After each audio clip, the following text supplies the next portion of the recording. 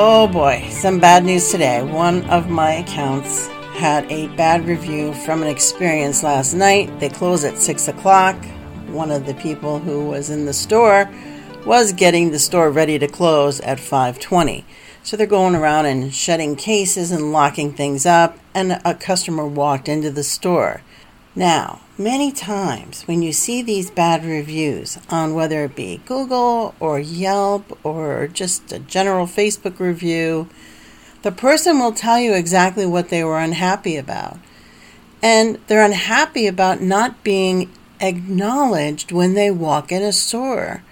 And that means sometimes being greeted.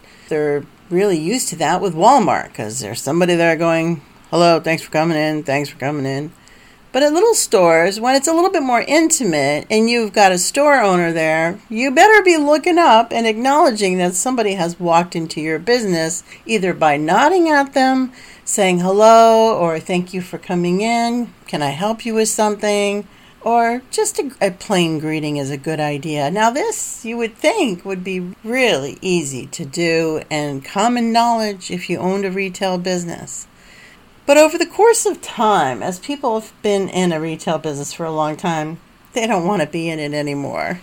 They just want to close. And I think you should. I think you need to know when to close your business, when to get out of it, when you're tired of dealing with the public. This customer came in at 5:20, never got greeted, and they said that in their review, and they were treated very rudely. And they called the one of the owners there. The clerk was just more focused on closing up because they lock up at 6. And they wanted to spend their money locally, but evidently this business owner did not want to take the time to help them. This is the sign you probably need to get a part-timer to help you out with some of these customer service issues that you're having problems with.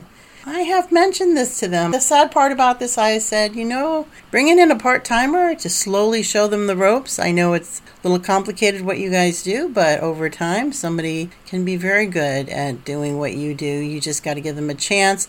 Also gives you a little bit of a buffer with some people that come in that are just looky-loos.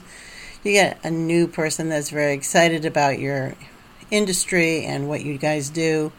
They could breathe some fresh air into your business. So don't be so shy about hiring somebody and thinking, oh, it's dreadful to take the time to train them. They could really do a good job. In this case, if somebody else was there maybe 2 or 3 hours before they closed to kind of alleviate the pressure and be more available for people at the end of the day, that would have been a good thing for them to do. So I'm going to talk to this customer and see if we can't somehow get another person in there to help out. And if not, they've got to make some decisions because these reviews are going to kill them. This is going to be the first of many that come through that are not good. Because people can tell when you don't care anymore. People can tell that you don't really want to be there. You're shutting down your store at 20 after 5 when you close at 6. They know you don't want to be there, and they don't want to deal with anybody who doesn't want to give them their full attention. So greet your customers. Be happy they're in your store. There's lots of choices out there, you guys. They could have gone online. And in fact, this guy did go online and bought something online because he did not get good service at a retail store. Makes me sad, but we have to talk about these things. There are consequences for you not paying attention to your customers when they walk in the store. Snap out of it.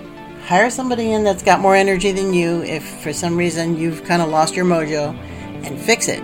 Or else you will not be in business. Have a great day. This is Jan Rossi with Marketing Residency. More tomorrow. Bye-bye.